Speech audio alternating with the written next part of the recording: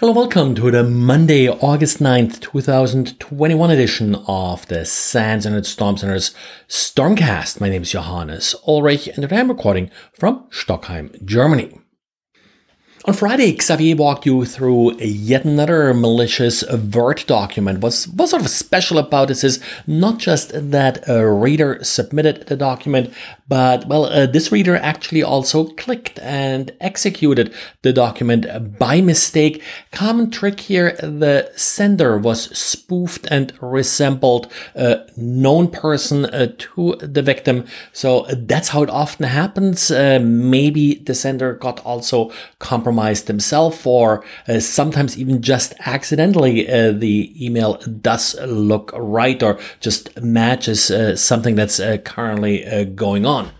So Xavier took the opportunity to walk you through various obfuscation techniques here and how to recognize with relatively simple means that this is a malicious document and what it is trying to accomplish. Abuse.ch for a while now is operating a malware bazaar, and what's sort of special and I guess different between malware bazaar and virus total is that malware bazaar makes it easy to download a malicious sample. So great to get training material if you are doing reverse analysis. They now added a new service. You can actually download a daily zip file with all the samples that they received that particular day. They're created around midnight, but they're asking you not to download them exactly at midnight because it takes a while for everything to sort of get zipped up, and probably don't want to flood them all with requests just at exactly the same time. A couple of months ago, I talked about how a number of languages, Perl and Python, for example, had a very similar vulnerability in that they didn't validate IP address correctly, in particular if the octal format was used. Back then, as I mentioned, looks like pretty much all languages are affected from this particular vulnerability. And now we also have reports about Go and Rust. I guess they're a little bit late to the party here, but their respective net libraries are suffering from the same vulnerability.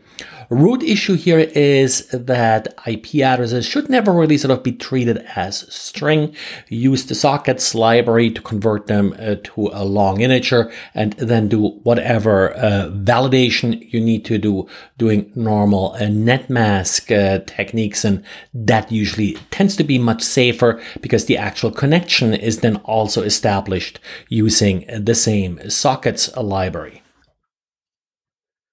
And researchers from the Blavatnik School of Computer Science in Tel Aviv and the School of Electrical Engineering in Tel Aviv did publish an interesting paper showing some weaknesses in common facial recognition algorithms. What essentially looked for was some master faces, as they called it, similar to a master key, basically faces that are similar enough to many other faces that they can be used for facial recognition in order to authenticate. And what I came up with was 9 specific faces that are covering a very large percentage of the human population. So that way, by using one of these 9 faces, you could essentially defeat a lot of facial recognition access control.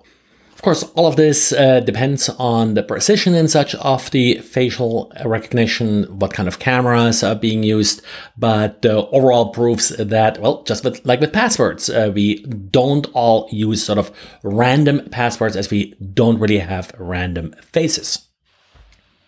And it's time to patch Pulse Secure again. A vulnerability that came up last year, CVE 2020-8260, that has also been actively exploited, apparently wasn't completely patched, and a new patch was now released that patches a bypass for the original patch. Now, this was tracked under a new CVE 2021-2293-7. And Chihu360 is reporting that they're seeing attacks against the Hadoop research manager exploiting a remote code execution vulnerability in order to install the Team TNT coin miner. Coin miners usually not installed by the most sophisticated groups out there, so this just indicates that this is already a widely exploited vulnerability that you certainly need to pay attention to. Well, and that's it for today. So thanks again for listening and talk to you again tomorrow.